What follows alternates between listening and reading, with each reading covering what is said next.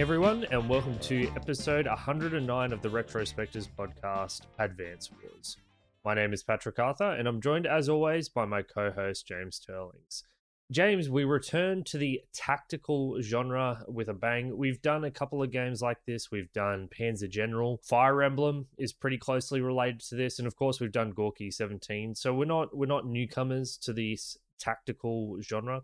Had you played Advance Wars before? Have you dabbled in these games? I'm guessing you have, given that you loved your handheld consoles in the past. Yeah, I played 1 and 2 and the DS version of the game quite a bit growing up, so I've beaten 1 multiple times and 2 multiple times. So this series is nothing new to me, and I'm glad we get to revisit it. Like, I haven't played it since, over 10 years ago, so I thought, I basically am going to have a different perspective going in for this episode, which is always really fun. Yeah, I've played these games a little bit. As I've mentioned on the show before, I did do a bit of emulation when I was growing up on my PC with some of these Game Boy games, and Advance Wars was one of them. But it wasn't one that I really stuck with too long. Like, I played it for an hour or two, got the basics of it, and then moved on. But it's one I've always been intrigued in. I know that people love these games to death. And there was always something about the elegance of the design that really appealed to me. It's got a lot less going on than something like Fire Emblem in terms of story and characters and abilities and stats. But that may be to its strength more than its detriment. Yeah, it ends up playing more like military chess than, Fire Emblem or something else where you have a lot of characters and abilities. And the simplicity, like low number values, lack of RPG progression kind of thing, does lend it this very pick up and play approach that worked very well on handheld. There was a remaster that came out recently, which gave us a lot of suggestions to play this one. So I'm glad we got all those, and looking forward to reviewing it. Yeah. Now, you and I didn't play the new one, did we, James? I was considering buying the new one so that we'd have the contrast between the old and new. However, the game costs $90, and I wasn't quite ready to shell out $90 on a game that would probably take about Australia tax. Yeah, 5 to 6 hours. It costs more money to ship those digital editions, through the underground cables or the satellite, whatever they're doing these days. Just too expensive. The logistics just insane. Yeah, so the price of free was too good to pass up. It's kind of frustrating because I'm pretty sure I would have shelled out $50 on this game, even if I'd only played Advance Wars 1, but it was just a bit too 90 steep. is a bit crazy, yeah. So we'll be getting into our gameplay and story discussion of Advance Wars in just a moment, but for those who have never listened to us before, James and I make up the Retrospectors podcast. What we do each and every 3 weeks is we play through a retro classic or cult game of the past with the intention of reviewing it from a modern perspective. We're not here to evaluate and understand these games in the context in which they are produced. We simply want to know how good it is today when compared side by side with many of the indie and not so indie titles that get released every single day. Now, this may seem like an unfair standard of criticism at first, and to some degree it is, but what we've discovered over the past 4 or 5 years of doing this show is that a lot of the time, the way games were designed in the past, which many would or some would consider is a more old-fashioned way of designing games, is actually not old-fashioned at all. In fact, in some ways and in some cases, you have games that are considerably better than their modern counterparts entirely because of those supposedly outdated design principles. And I think this is fascinating. Now, some of the games we've played have been outright stinkers as well, but in just as many cases, we've discovered that these games can produce a unique and interesting experience that is otherwise very hard to get with modern game design, with the indie scene aside, of course, because the indie scene is one of the best scenes to revive and rediscover what it was about these old games that was so special. So we come in from that perspective, and we find that it's a harsh standard of criticism, but one that is able to uncover gems far better than a more nostalgic-driven discussion. So if you like the sound of what we're doing, or you want to listen to our other episodes, you can find all of our content on our website, which is rspodcast.net. And we've also got a Buy Me a Coffee page if you'd like to support the show monetarily. So let's talk Advance Wars. So Advance Wars is a turn-based tactics/strategy video game developed by Intelligent Systems, and it was first released in 2001 for surprisingly the Game Boy Advance. It came out in the following years in Australia and the EU, and it came out in Japan actually like 3 years later, which is very unusual for a Game Boy game. Usually it tends to be the other way around. So in this game, you play as an advisor to the commanders of the Orange Star Army. You're basically leading the battles, but there are other characters who are the actual generals who are in charge. You're the advisor, so you're doing everything, but the game uses this role of you being the advisor to these characters so that you can play as the different COs who are unexpectedly attacked, who have to fight back to claim that territory and maybe discover the cause of the war along the way. That's really all I'm going to say for the story because we're getting into it in just a moment, but that's the basic setup. You're kind of fighting a defensive operation to begin with, and then you're more invading other territories to get to the bottom of what's going on. So to give you guys we probably will start with story discussion, but I think it's a good idea to paint a picture of what the very basic setup of this game is like. So it's a 2D overview, so you can see a map. Most of the time, this map screen is fairly small, so it will be a bit bigger than what you can see on one screen, so you can scroll left or right to see more of the battlefield, but it's a relatively small screen, unlike something like Panzer General, where the maps are massive. It's more akin to Fire Emblem in that way, and that the map is pretty easy to grok in your head with a couple of short scrolls around the screen. So it's top-down perspective, and both players have army units. So they've got tanks and infantry. They've got flying units like copters and bombers, and they have naval units like submarines and battleships. Each turn, you can move these units around the map to either engage with enemies or, if in the case of infantry, capture buildings and bases to advance your economy or production. The objective of each mission is usually to destroy all enemy units or capture your enemy's headquarters, which can once again only be done with infantry. But throughout the campaign, you'll have special objectives as well, like rescuing a unit, i.e. protecting it for a certain number of turns, or it could just be holding out and surviving for a certain number of turns before you can inevitably turn the tide and finish the mission.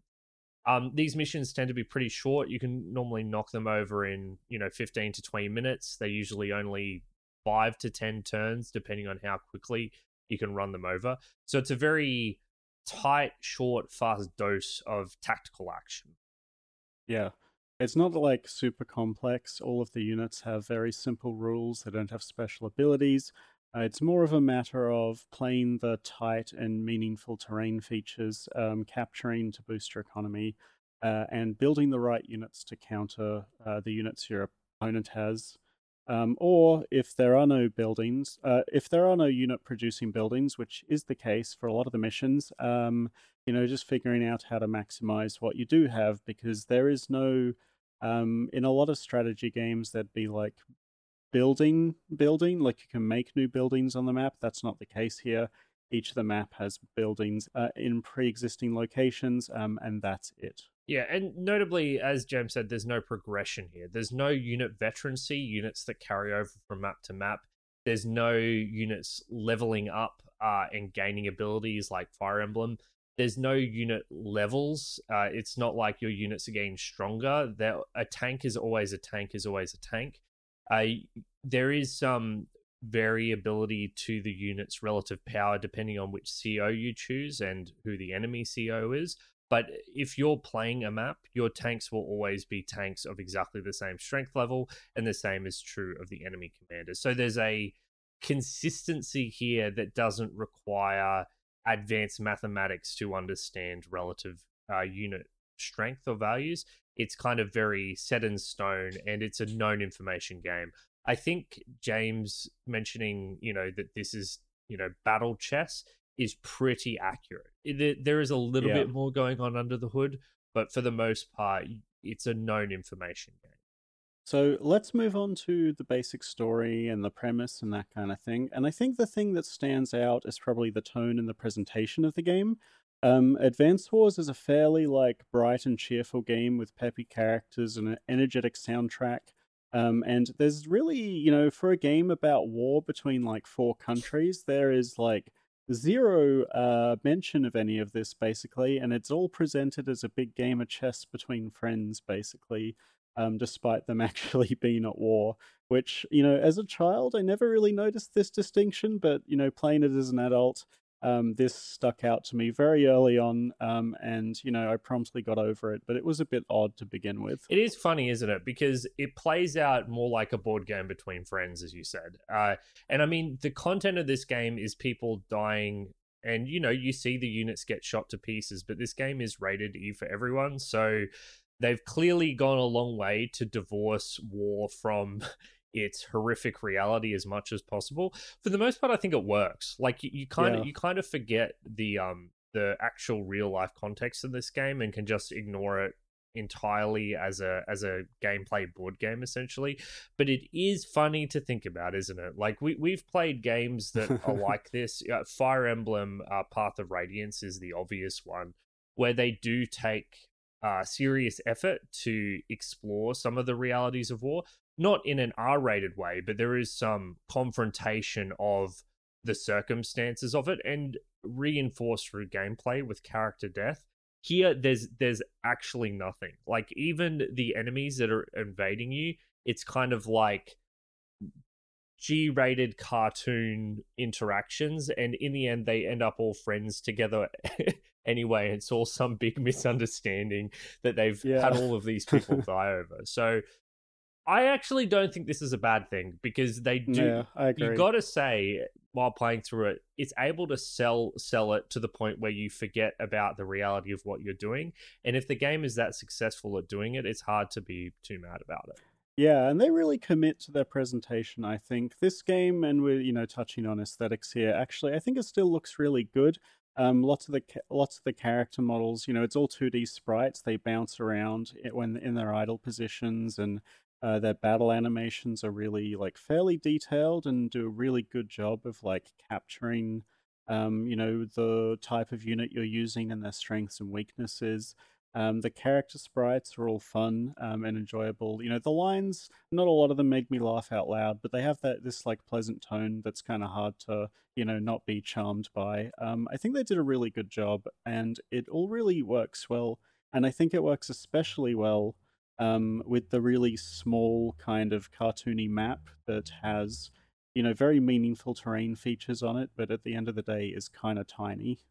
Yeah, I'm less high on the actual interactions between characters. It's just too shallow to really have me engaged with at any level whatsoever. And the story kind of wraps up unconvincingly very quickly. So while I agree that the aesthetic here is incredible, I think that little thing, like it's a tiny little thing, but the units bobbing up and down on the map, I know it sounds insane, but if the game did not have that, the game would look way worse. That tiny little bobbing up and down animation adds so much personality to these characters with how they're presented. It's nuts. And I think that when the units get into a battle, so you have like your recon units firing at infantry, it just looks fantastic. Like it looks really, really good. Definitely better than Panzer General. And I far prefer the simpler animations to what they were doing with the 3D models in Fire Emblem, which are just like... It doesn't look very good. No, the 3D models have not aged well for their combat, but the 2D sprites, they've aged fantastically. And yeah, I love the look of this game. I especially like how lots of the units like have different combat animations based on their terrain. Like you will just see your units firing out of a forest. And this kind of idea they have where they split the screen in two and kind of show like a zoomed in perspective of each unit, like without the space in between. I think it actually works really well for conveying the location and the terrain bonuses to the player. Because you can have like a unit in a forest, and on the left of the screen, they'll be standing just in a forest, shooting at, some characters just on a mountain. There's no explanation of what's in between, like where the mountain connects to the forest, but you don't need that. You just need to know like what defensive bonus they're getting, basically. And I think you're right that the map does a great job of conveying the information to the player. There's never any ambiguity about where you are, what you're standing in, what the relative bonuses will be. There's a great effort to communicate all of that to the player as cleanly as possible. So not only are the aesthetics, not only does this game look really good, it's a kind of good that doesn't get in the way of the gameplay at all, and in many ways enhances it. So Yeah. I really have nothing bad to say about the general presentation of this game. The story is definitely undercooked. Yes, it is undercooked. But at I agree with at that. the same time, I mean, would I have enjoyed a deeper story with these kinds of characters and this kind of presentation? I don't think so. Like, to be completely No. honest, this isn't my kind of story at all. It's a game that's rated E for everyone. They were never going to have any proper deep exploration of any of these themes, as far as I can tell. Maybe they've got better campaign stories in the later games, but my feeling is that the very minimalist approach worked in its favor, because you can focus on the general presentation as opposed to getting stuck in the weeds with a shitty story. Yeah, I agree with that. I think you could have made the dialogue, had it be a bit funnier and had it be a bit funnier in certain spots. Like, I think the snappiness and the small amount of it is really good. I think you can probably squeeze a bit more enjoyment out of that small amount of dialogue they do have, though. I think it can feel a bit flat at The times, Japanese general is good. I like him, how he's an idiot. It's yeah, quite he's just funny. a complete idiot. And his daughter yeah. actually knows much better than him what to do. But each of the missions that he's in, it's quite good because you have story and gameplay flow. Like, he'll say something, completely misunderstand the strategic impact, and then you go into a mission where you actually get to see that in reality. Definitely the Yes. best instance of that is where his daughter's like, you need to capture more bases. He's like, I will capture the base closest to the enemy.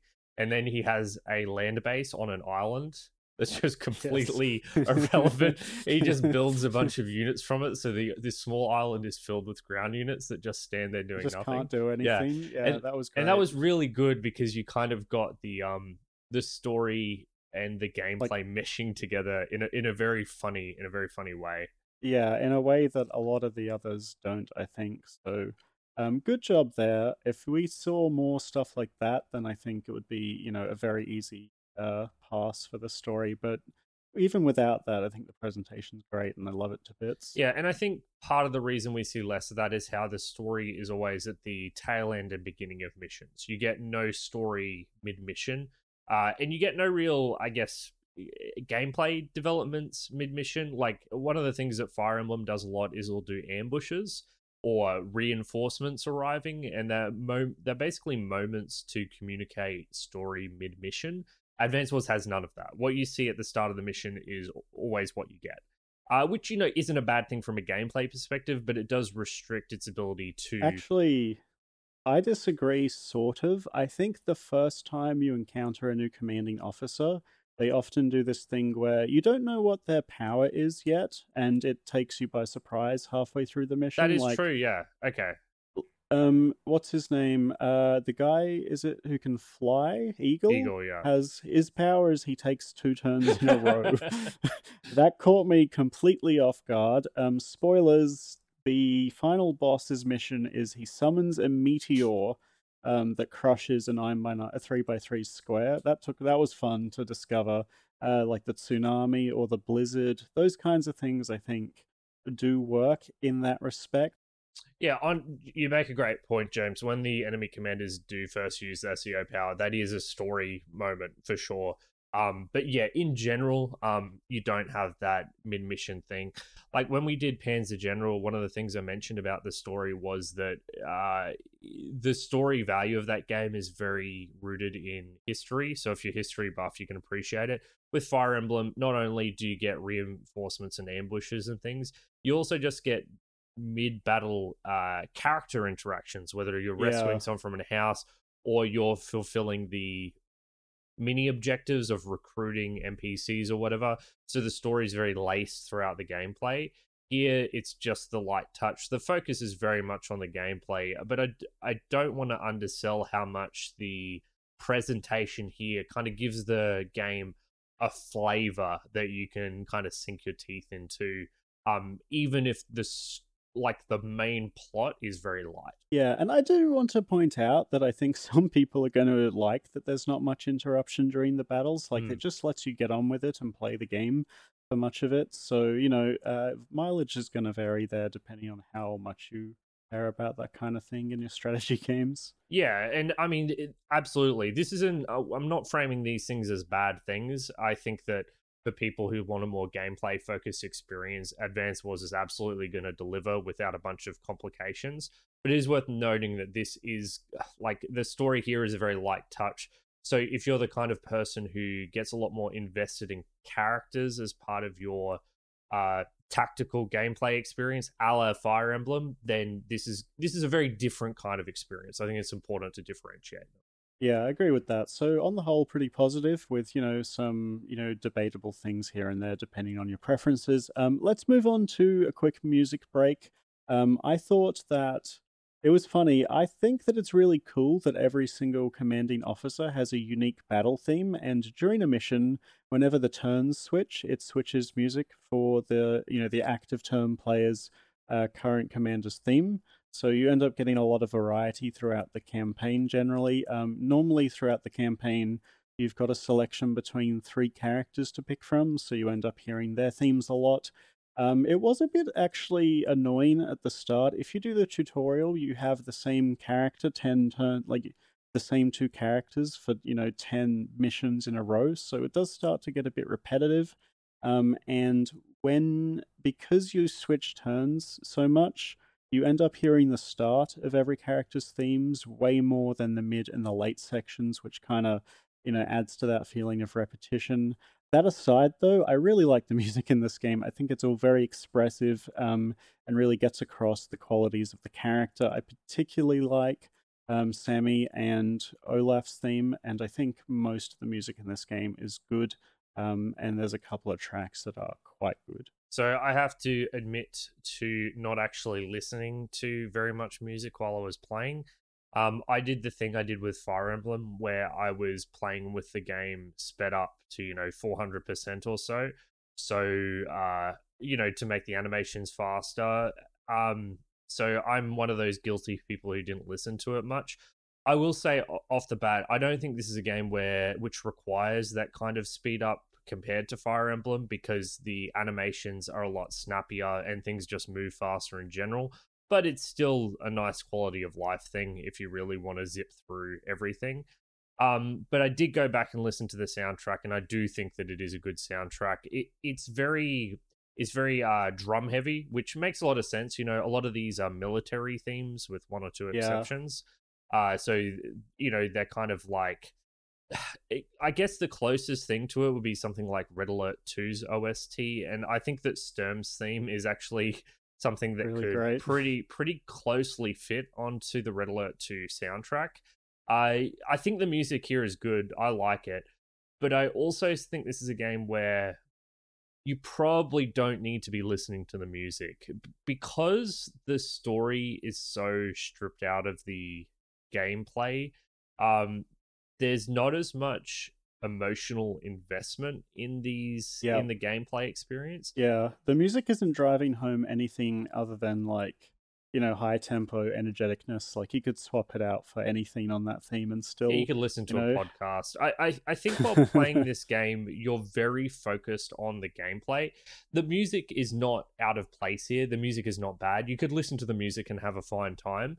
But I also don't, of all the games we've played, this is one of those games where I don't believe the music is an essential part of the experience. Even when we did Fire Emblem, I think that narratively, it can shift the tone quite a bit, from mission to mission, and so the music there really does help to elevate that. Mm-hmm.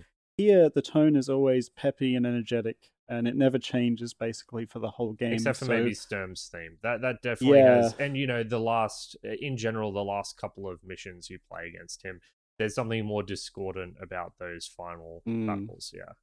So I agree with that, and I still listen to the music the whole way through because I liked it.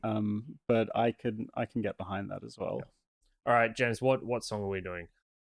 So I would have picked probably Andy's theme because it's probably the most iconic. If that hadn't been drilled into my ear during the tutorial, and I came to hated a little bit for a while there. So I'm going to go with Sammy's theme. It's kind of, also on that spectrum of being, really energetic. And I ended up playing that character quite a lot in the war room missions, just because I think infantry are probably the best units in the game, and having better infantry is awesome. So this is Sammy's theme.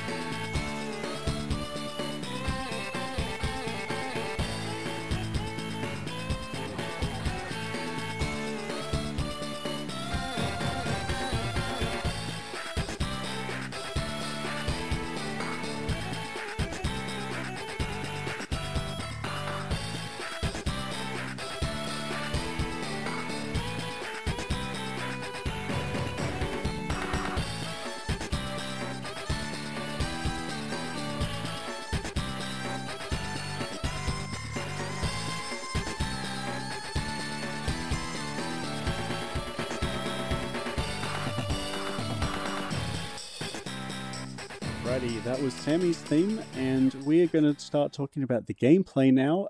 I think for me, probably the most obvious place to start is to start talking about the web of units, because I think in a tactics game, especially one that's kind of maybe reminiscent of chess with a bit more rock, paper, scissors, this is probably like the key part that makes the game fun or not. If you get this wrong, the game kind of isn't enjoyable to play, and I think they did quite a good job. There's a lot of unit types, and they all have their own strengths and weaknesses, from your artillery to your infantry, your air units and your naval units, and I kind of enjoyed figuring out how best to make use of them, and that kind of changes based on your commanding officer too. Yeah, so let's talk a bit about that basic rock, paper, scissors. So the idea is that you've got, for example, let's start with something like a tank, just your normal, regular tank. So tanks have good movement along roads and open terrain. They can't go over mountains, but they can go through forests, albeit far, far slower than your infantry. They are effective in combat against infantry units and lighter vehicles, so the recons and the APCs. But they are weak to heavier units, the heavy tanks, as well as the artillery and rockets. And they get absolutely murdered by the aircraft units, so your battle copters and your bombers. So we have, with the medium tank, a basic outline of what this unit's strengths and weaknesses are, and the final, I guess, lever by which they balance these unit strengths and weaknesses is their economic cost. And even though economic cost isn't always relevant in these missions, where some of them they just provide you with units, you also have to do a calculation on the tank's cost, which is 7k, versus your medium tank's cost, which is 16k. And I would say pretty much every unit in the game, you can give a list of these kinds of strengths and weaknesses, which balances them against the other units in the game. I think that it's kind of relevant in this discussion to mention that if you own a city, you'll get 1,000 gold per turn. And you'll normally start with like 4 or 5 and then get up to maybe like 6 or 8 near the end of a mission. So a 16,000 gold medium tank is quite an investment. So there is a lot of opportunity cost decision making when it comes to building the units. And then their speed, the kind of map you're on, how much like cover terrain there is, how difficult the terrain is to navigate, kinds of plays, quite a big factor. Even stuff like the distance between your base and the next closest unoccupied cities is really important to consider, because you can only capture cities with infantry units, and infantry are the cheapest and weakest units in the game, and there's a stronger infantry unit, the mech, that has like a rocket launcher, but has much reduced movement. They're very slow. So like early on, you kind of try to buy a lot of light units, and you can maybe spend some money on like an APC to ferry units back and forth, because they can pick up infantry and drop them down with greater movement. Or you can buy stuff like recon units to get in early and start harassing units to stop them capturing bases, that kind of thing. I found that generally, in the campaign, they did a good job of having missions that incentivized all the unit types. And then when I went back and started playing the individual versus maps, you really got a sense for managing the economy a bit more than you did in the campaign.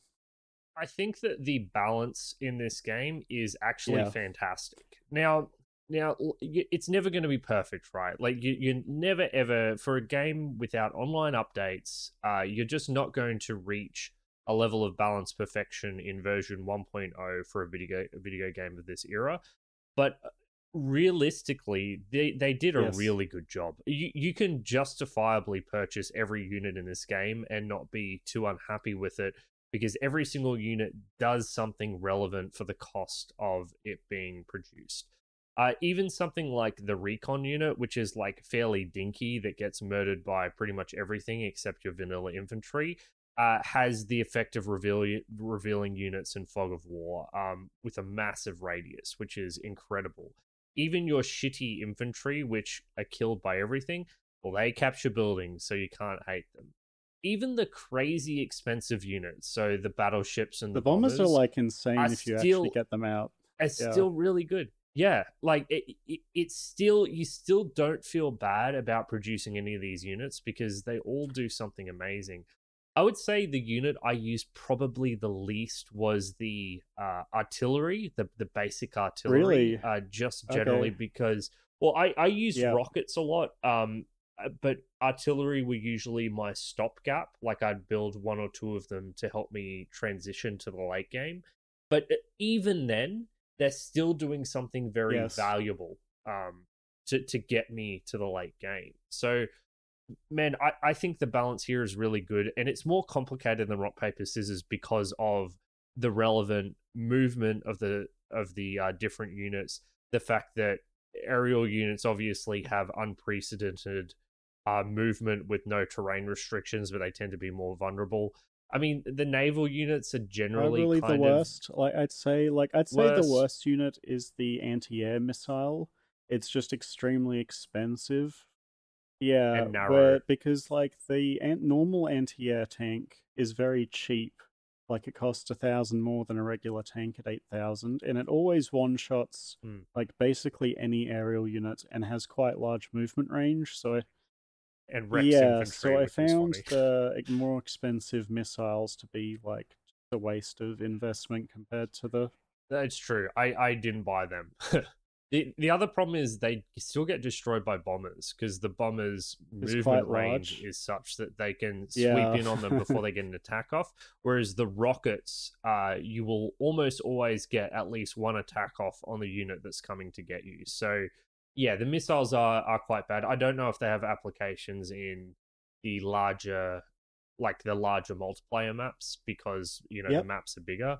But you're right. The anti-aircraft guns are goated. So those guns are amazing, and I think their existence kind of makes, like, bombers are really expensive and extremely powerful. Like they will just wreck tanks, but they will also just die in one attack from an anti-air tank, which is super cheap. So normally, when I found in the maps where you could have aerial units, you really wanted to like get into a position where you could suppress the enemy's anti-air tanks first before sending them in, which kind of like led to this like slow, deliberate advance to a base before, taking out the key. You want to take out the rocks before you build scissors in this game a lot of the time, and I thought that was really well done. The battle choppers are really strong for that cost as well. I can't believe how cheap 9,000. I was 8,000 or 9,000. And transport copters are definitely they're the best infantry carriers because they move over terrain quite quickly, and over mountains, which is really important. I thought that the way they did terrain in this game was quite good. I really like how pronounced the terrain bonuses are. Like, a rocket launcher infantry on a mountain will just beat a tank because the mountain provides so much cover. Same with woods provide a lot. So you end up like really like taking care of positioning, and the way the maps are designed really impact your strategy a lot. I thought that was awesome. Yeah, I mean, it's funny. I feel like maybe I've misunderstood this game, or you understood it better than me, James, because I found that the terrain, while it mattered, wasn't as deep as you're suggesting. I found that in general, my positioning was far more related to where the enemy happened to be positioning as opposed to maximizing my terrain bonuses. Uh, to take a step back, the broad strategy that I would say I would use was that of counterattacking. To start with, I was playing very aggressively. I was basically bum rushing the enemy, but that stopped working even as soon as mission, I don't know, about Yeah. halfway through the campaign. And my broad strategy tended to coalesce around, I guess, the shitty AI. So in most of these missions, you start out outnumbered by the enemy. The enemy has a superior force to you. And in broad strokes, getting your initial attack off is much stronger than defending. So when you attack, you shoot first, then the enemy will counterattack if they're able to, like if it's a tank versus a tank. And they'll be attacking you. They won't really do that much damage back usually. So what I would do is I would position my units in a way so that when the enemy advanced forwards, I would be able to use my units to launch a large counterattack all at the same time on those enemy units, massively reduce their forces, and therefore reduce the potential damage they can inflict back on me when it's their turn. And I would say that I tended to pay a lot more attention to the potential movement ranges of the enemy and the potential actions that they could take against me versus positioning myself in the terrain perfectly, because a lot of the time I was just trying to finish these missions as quickly as possible. It's interesting. I find there's a big distinction between the maps where you can build units and the ones where you can't. I think that strategy games like this, and this was very pronounced when we did Fire Emblem, tend to have this thing where early turn turtling is super encouraged. Like, you just wait for them to come to you because they spread out. They don't hold like clever formations. They don't send their tankiest units in first.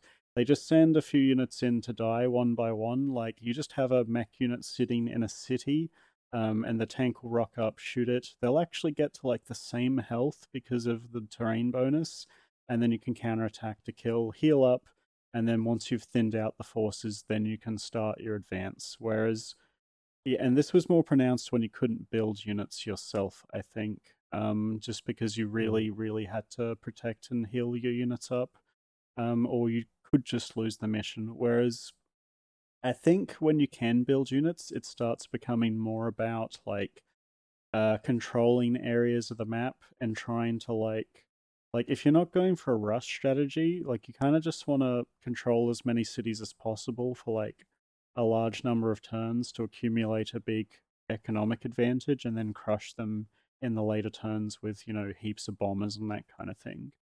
And I think getting to that point, isn't always as simple as just waiting for them to come to you.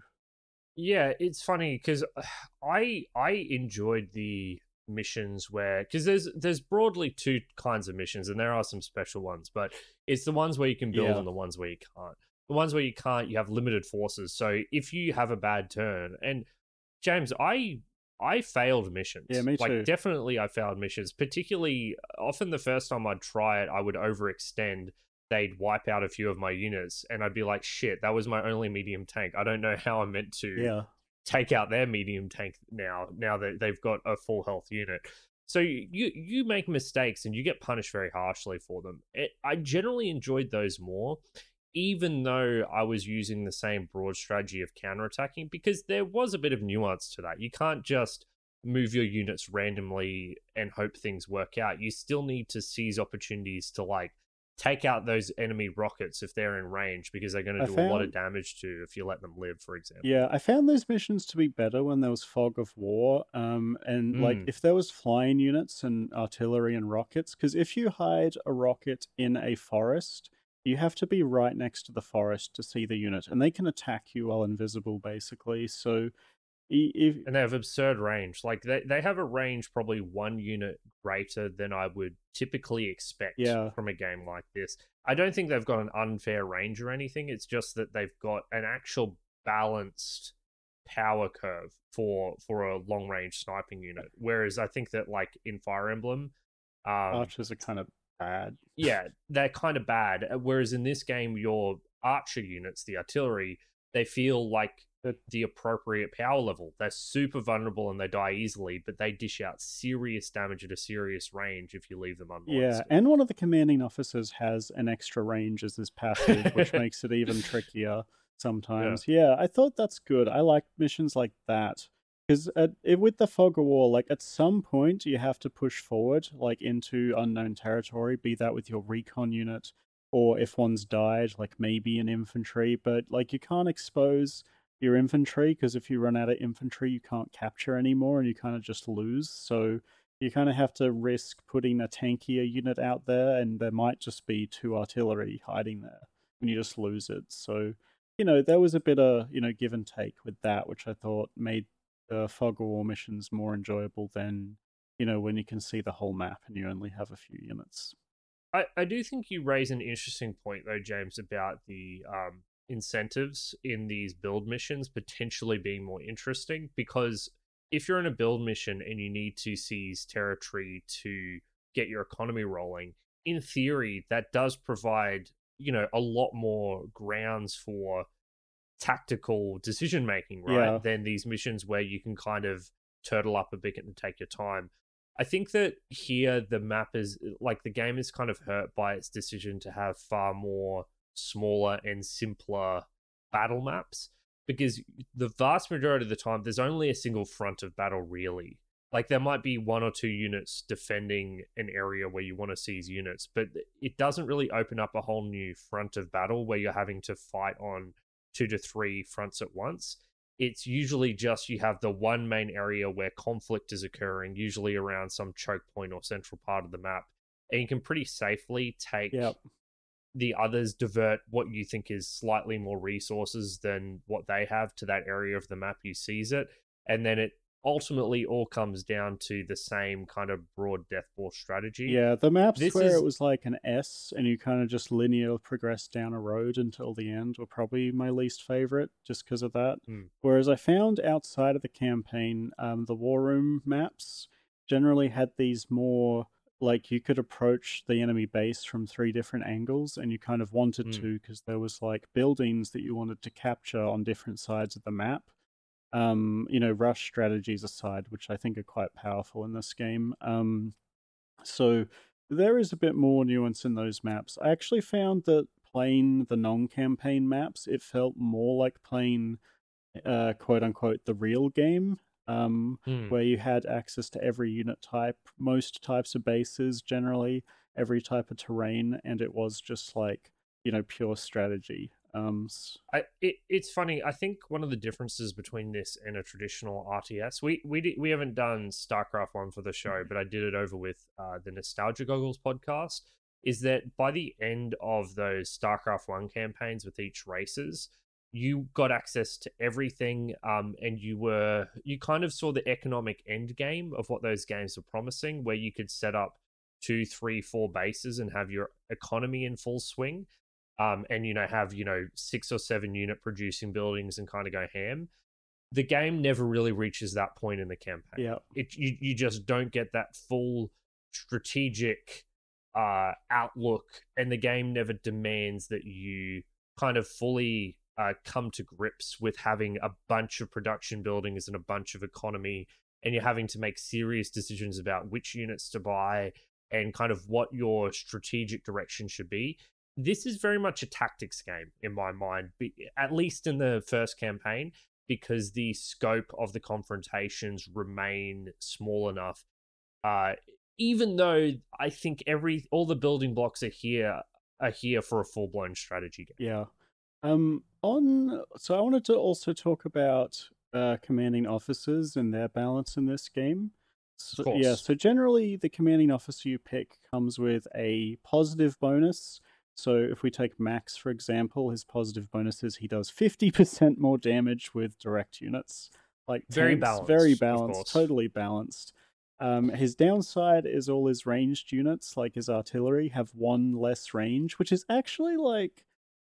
It sounds significant, and it's very significant, yes. And his superpower, and everyone gets like a power that builds up every turn that they can use, once every like 5 turns or something, is just like even more damage. Basically, like his tanks will just one hit other tanks quite comfortably during that turn. There's a commanding officer like Olaf who makes it snow for 2 turns, or his turn and your turn, that drastically slows down enemy movement and powers up his units. There's Sammy, whose thing is all her infantry gets double movement for the turn and captures better. There's a lot of variety in the commanding officers, I think, that makes you. There's one character whose thing is units cost more but do a bit more damage, so they have just slightly tankier units. There's quite a bit of variety here. I think that the balance is correct on the most part for the game. If you are trying to evaluate the balance in terms of like a competitive multiplayer setting, I would say it's not very good. But for and I would mostly consider this game single player, I think they did a good job, because basically you command the Orange Star commanders, and there's 3 of them. There's Andy, Max, and Sammy. Max is ridiculously overpowered. Sammy feels quite weak. To make it clear, I looked up some tier lists of commanders, and above S tier they have Max tier. Yeah, he's just like ridiculous. Max. So Max is broken in half beyond belief. To make it completely clear. Yeah, well, during the campaign, I found Sammy quite useless, and then came around on using them during the War Room maps.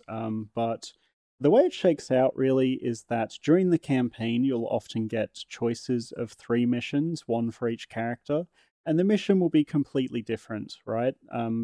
Like the map is different, and their abilities are different.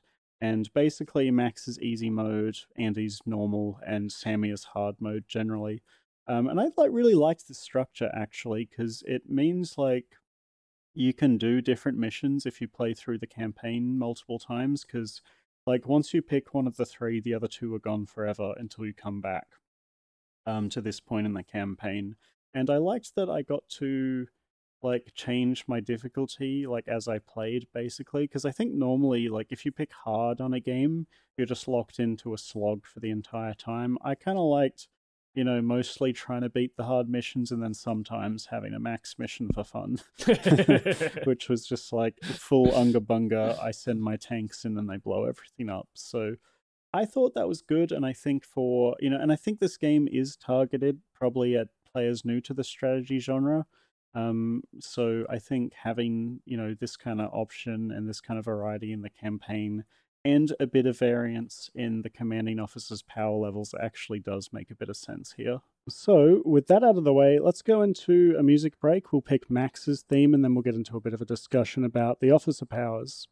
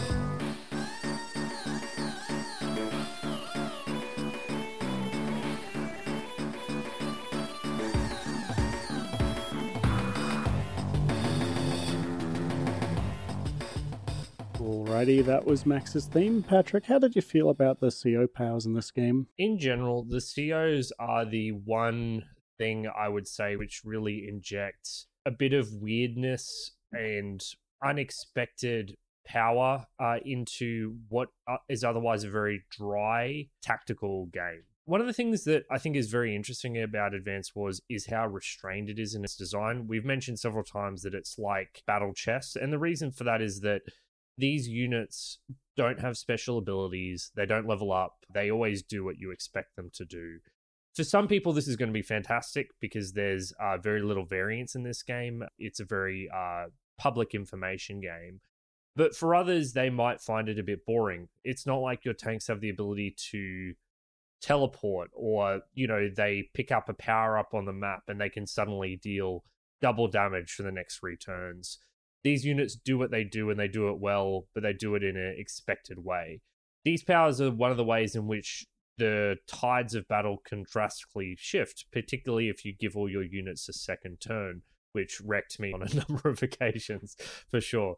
I agree with you, James. I think that the variance in powers for a single player campaign is a good thing. And if you're going to play competitively, there are some serious problems. Yeah. Luckily, if you're going to play competitive Advance Wars today, you can play we're going to mention this later, may well mention it now. There's a platform called Advance Wars by Web, AWBW, which is kind of the equivalent of Pokemon Showdown for Advance Wars, where it's like a modified versions of Advance Wars 3 to create a greater sense of balance in the gameplay. And I think that that's going to fix you up for your multiplayer battles mostly. And I did quite enjoy it because I went from like thinking Sammy was useless to like playing them a bit more and working out how to play, with those weaknesses and strengths, and it ended up being like a fun learning curve.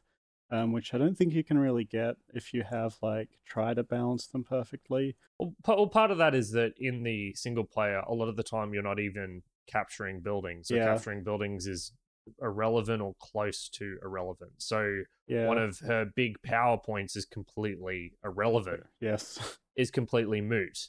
Versus in the larger skirmish maps where capturing buildings is all that matters. Yes, I agree with that. So I wanted to also talk a bit about game modes, because they've talked about the campaign a bit, but I actually did duck into the war room a lot to buy maps and play those. Which is a skirmish mode, essentially, right? Yeah, it's basically. like 1v1, you start on the same footing.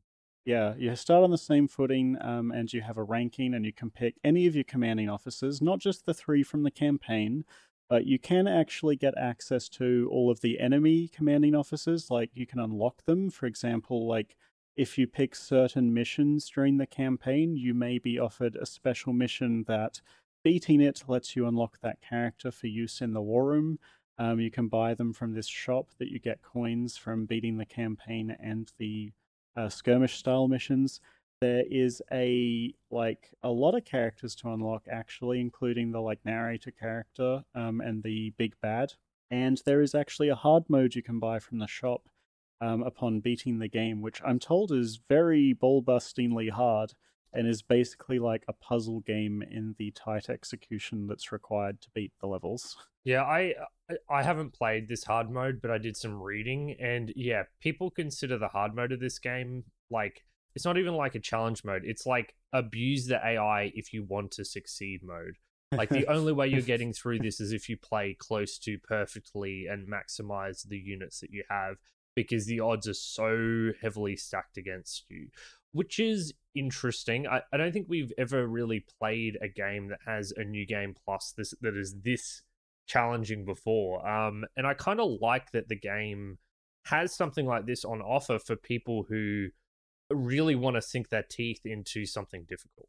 And I think that it's really good. Like, I was surprised at how actually fully featured Advance Wars 1 feels. There's like so many skirmish maps to buy and unlock, so many commanding officers, a hard mode, multiplayer if you want to bother getting the link cable set up. A full campaign that has different different routes through it and unlockable scenes and that kind of thing. So it really did feel like a complete package, and I'm really quite happy with that.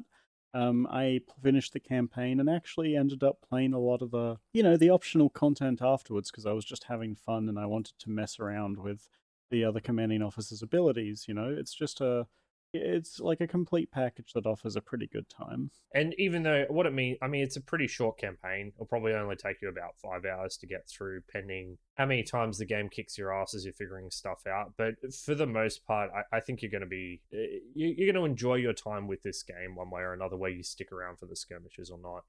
I did have one other major point that I wanted to get into, James, Yep. which is the UI and the presentation. Oh, it's really good, right? It's excellent. So to start with, before you start the main game, there's a tutorial, and I, being the hot shot that I was like, I don't need to do the tutorial. I've played games like this before, and so what you can do is you can skip to the last mission in the tutorial, which I did because I was like, I don't want to bother with this shit, and then I promptly misunderstood several gameplay elements, and had to figure it out as I went.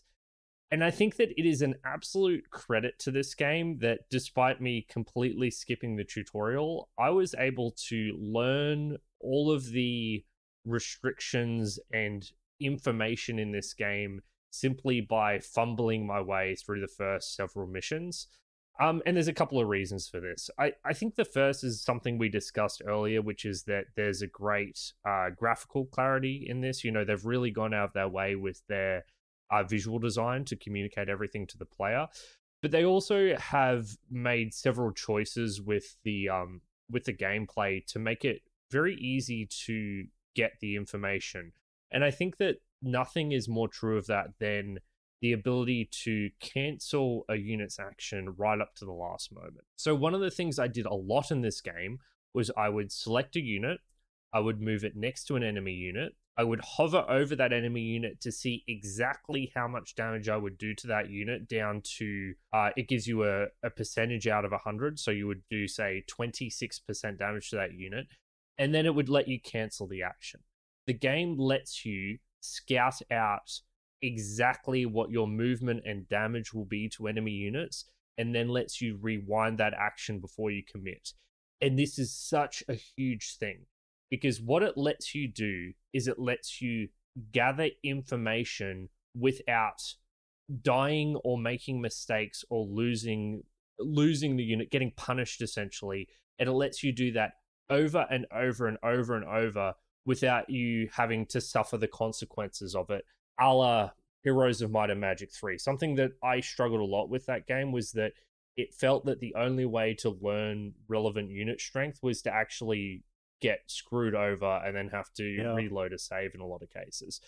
What this means is that over the course of even just a short number of missions, you can start internalizing a lot of the relative strengths of these units without having to fail the mission and start it from scratch. And over the course of 2 missions, you will have checked the relevant strengths of these units several times, and it gets to the point where you don't even need to do it. You will know that this unit will probably do about this much damage to this unit and can start acting with confidence far before, after 1 or 2 hours of play. It's really, really good. I cannot praise this system enough, particularly for a game released in 2001. It feels ahead of its time with how cleanly it presents this information to the player. Yeah, there is a bit of obfuscation with luck variance when units attack each other, so you can sometimes do a bit more or a bit less damage depending, but I think that kind of Good point.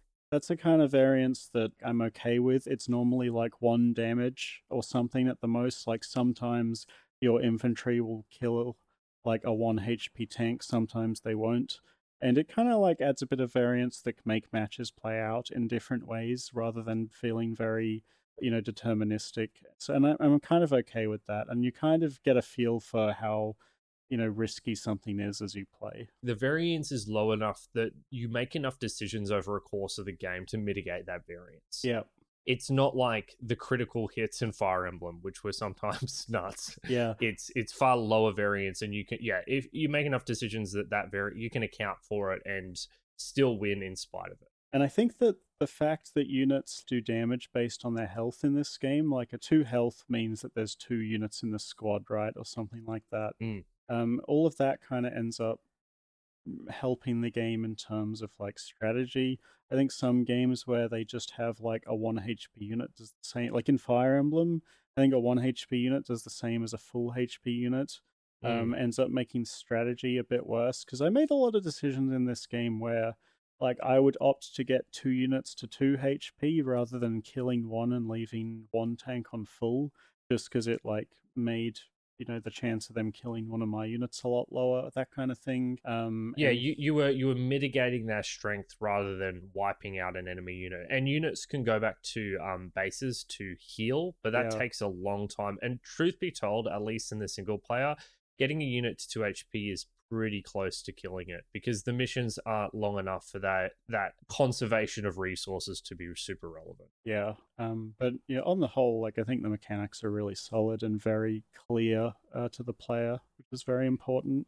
It's good because it's a tactics game where you can learn as you go without it being super punishing, and that puts it far above Panzer General, far above Heroes of Might and Magic. I think that the simplicity here makes it far easier to learn than something like Fire Emblem. You can play basically within an hour or two of picking up this game. I feel like you'll have a really good grasp of the basic mechanics, and it does a good job of teaching them to you intrinsically without the game ever descending into being super easy. Like, if you make mistakes, you will get punished for them, but the game gives you all the tools you possibly can to help you avoid those mistakes. It's very good. I really liked the curve of this campaign and how it taught me how to play it, when I didn't even do the tutorials. So, big fan. Yeah, agreed. All right, well, let's go to final impressions then, shall we? There was one final minor point I wanted to talk about, James, and then I'm ready. It's something that my roommate brought up to me, who also is a big fan of Advance Wars. It's the concept of breakpoints. We talked a little bit about the balance of this game, but damage breakpoints is an important concept, particularly for Advance Wars, because of how health is tied to damage. And basically, most units in the game, even if they have an advantage against an enemy unit, won't kill that enemy in one shot. Yeah. Or they won't kill them without a power being used, which I think adds a lot of tactical depth to this game, because you generally can't just use a medium tank to kill a tank or use a recon unit to kill a mech unit. And, even without defensive bonuses, that's generally true. And this is important because if units could always kill outright enemy units, then the attacking side would have too big an advantage. They already have an advantage. They already do have an advantage. It would be overwhelming, right? You'd be able to just wipe out the entire enemy force. By always having, or most of the time having, enemy units live through the first initial attack, blocking entry points becomes really important, because like a tank on a bridge can absorb 2 hits instead of 1, and when you attack, well, an enemy tank that's behind you can't get through. That unit is safe unless they've had the foresight to set up artillery in range of it, which, as we haven't mentioned it before, but artillery can't move and attack on the same turn. It's like a small thing with how they've designed and balanced this game, but they've put a lot of effort into the breakpoints, and it also makes the CO powers, which give a bit more power to your units, more meaningful, because it can be used to break that breakpoint in the other direction. Yeah, and it's especially important because I think infantry ends up being the best unit in the game due to their ability to capture, their reasonable movement speed, ability to move over mountains, make use of cover, and just being so cheap that you can gum up the board if you have to in a choke point and just place artillery behind them. I think this all contributes to that feeling good, and I'm glad that, like, the basic unit, even late into the game where you've got medium tanks rolling out, still ends up feeling very valuable to have on the board, which I think in some economy-based games, that isn't the case, and you end up, like, obsoleting a lot of your earlier units as the game goes on. So, preserving that tactical identity of the weaker units through, the lack of crazy one-shots through cover, I think is a really good thing. Yeah, and it's what happens when you have units with pronounced weaknesses and pronounced strengths. And the infantry, it's more true of infantry than any other unit in the game. Yeah. So, all right. So let's go to final impressions then. After a couple more final notes. So I reckon that Advance Wars 1 is an easy recommend. It's a simple but deep turn-based tactics game that is very clear to the player through its UI and its design. It does a really good job of presenting this fun, upbeat atmosphere that the game leans into very heavily. The combat animations look great, and I found the whole game, the economy management, the different mission types, the different commanding officer choices, the amount of content outside of the campaign, and just the depth of the strategic rock paper scissors web between the units made for a very fun time. I struggle to think of any, real shortcomings in this title other than maybe the story, but I don't think it's a major, drag on the game. I think the whole game is a very tight, very accessible package that, anybody who likes strategy games, from newcomers to people who've played a few of them are probably still going to have a good time. So easy recommend from me. Yeah, and as to me, if you've been listening to the episode, you'll know where I stand on this, which is that Advance Wars is just a fantastic game. I was almost surprised by just how good it is. Its design is very restrained. Like it's not trying to do anything nuts. It's not like the unit list roster is crazy big. Its economy model is simple. It uses a square-based grid as opposed to a hexagonal grid to make, unit-on-unit fights simpler as opposed to something like Panzer General. There's no upgrades or veterancy, but everything that is here is so well constructed. The foundations here are so strong, and that's true from the balance to the basic design to the map design to the length of the campaign. As James said, there's not really anything to deeply criticize here because it gets all of the things that I care about right on the first try. Even something like the story, the fact that they've gone for such a light touch just lets the gameplay shine through stronger, and the aesthetics and general presentation is strong enough that it doesn't feel like the story is getting in the way of the thing I care about. The only, I guess, drawback to this game that I can realistically think of is that you have to love the tactical gameplay because that's really what's on offer here. If you are a person who is more invested in story and characters, you may bounce off Advance Wars a bit because the gameplay here is, to be honest, a bit dry. It's nothing fantastical or special, and the fact that every mission restarts with new units means that you're not really developing any kind of emotional attachment. But I do think that if you're a newcomer to this genre, Advance Wars is still a great entry point if you want to try something like this out because of the clarity of information it delivers and the generally reasonable difficulty curve where you might get your ass kicked in a mission, but the fact that the missions are so short that restarting a mission isn't even that big of a punishment. It just does everything right for anyone who enjoys anything remotely tactical, and I really enjoyed the time I spent with Advance Wars. And I wouldn't mind booting up Advance Wars 2 to see what evolutions it's made with the game. Great game, easy recommend, good pick, James. Yeah, I'm glad that it held up as well as I'm glad it was as fun today as it was when I was a kid. It's always a bit rough when you play a game from your childhood and it's not up to snuff anymore. But, the simplicity of the design makes it kind of timeless, I think, which is wonderful. Yeah, I mean, like I said, I was surprised at just how robust everything here is. It's weird because usually with the games we do for this show, they tend to be more imbalanced. Yeah. Even the games that I love to pieces, I really enjoyed System Shock 1. That game is messy. Yeah, it's a messy game. I think the things it does well are good, but I think it also has a lot of serious problems. Advance Wars feels just like a good game. I can't point to any of it and say they've done this badly. Yeah, maybe when you get into the more multiplayer side of it, there are significant balance problems. But for the purpose of the single player campaign, it just nails works really well. Yeah, yeah. It feels very modern in that regard, I think. Yeah. Okay, so that wraps it up. Thank you so much for listening to our episode of Advance Wars. We are the Retrospectives podcast. My name was Patrick Arthur, and my co-host is James Turlings.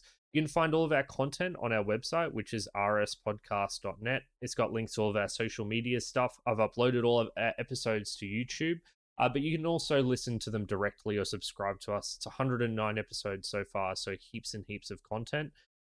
Most importantly, we have a link to our Discord server. Our Discord servers is where we do all of our interaction with our community, and we accept game recommendations. So if you have any thoughts or comments on this episode or want to recommend us a game to play in the future, we would love to hear it. I would say at least a quarter to a third of our episodes have been listener recommendations. So if you have one, please do drop it by us. The only thing is that we can't really do 100-hour RPGs. The 3-week turnaround does make it hard to play super long games, but anything is a consideration if you have a good enough reason for it. So we would love if you would drop by. And finally, if you would like to support the show monetarily, if you're really enjoying us, we have a Buy Me a Coffee page, which we'll pop a link to in the show notes. And you're more than welcome to if you're interested in giving us a one-off donation, or you can subscribe to us for a monthly cost a la Patreon. So with Advance Wars out of the way, it's time to talk about what we're doing over the next 3 weeks. And it's my choice, and I've gone for a classic that I've actually never played to completion, and that game is Metal Gear Solid 1. I'm surprised you haven't beaten that game before. I'm kind of surprised too, to be honest. So the main reason that I never got around to playing Metal Gear Solid 1 is that my first proper console was a PlayStation 2. Like, I got a PlayStation 2 around the time the PlayStation 3 release, and the Metal Gear Solid title for the PlayStation 2 was Metal Gear Solid 3. So that was the first one I actually played, and it's the one I fell in love with. I did have a copy of Metal Gear Solid 1 for PC, believe it or not, but it was either only the demo or the copy I had was a pirated version, and it gets to a bit where you get told to check the back of the disc. And the game lost me at that point because, at that point in time, I wasn't smart enough to even think that I needed to check a physical CD in order to progress. So I'm excited too. I do know that Metal Gear Solid 1 is more of an arcadey stealth experience than the later titles, particularly Metal Gear Solid 3. You don't have proning in bushes or anything like that. So I'll be interested to see how it holds up. I mean, I don't think that that's a knock against it. Sometimes a simpler design can lead to something better. I think the first game still has a lot of strange little interactions and fun bits in it that makes it really enjoyable. Okay, well, I'm looking forward to it, and I know the story is an all-time classic, although I think unfortunately by this point I've been spoiled on the story pretty heavily, if through memes, if nothing else. Metal Gear Solid 1 is the master of camp. Like, this game knows exactly what it's doing. And it does it well. Hideo Kojima wanted to make a James Bond film, and that's what we got. Yeah, I believe one of the translator did a bit of making it more campy than the actual original script, and I think it ended up making the game a lot more enjoyable. So we'll see. Well, now that we've done Policenauts and I know what Kojima would do to Lethal Weapon, I have a fair idea what he'd do to James Bond. So I'm looking forward to it. Yeah. All right. So thanks for listening to our episode on Advance Wars, and we'll see you next time for Metal Gear Solid. See you then. We'll see you then, guys. See ya.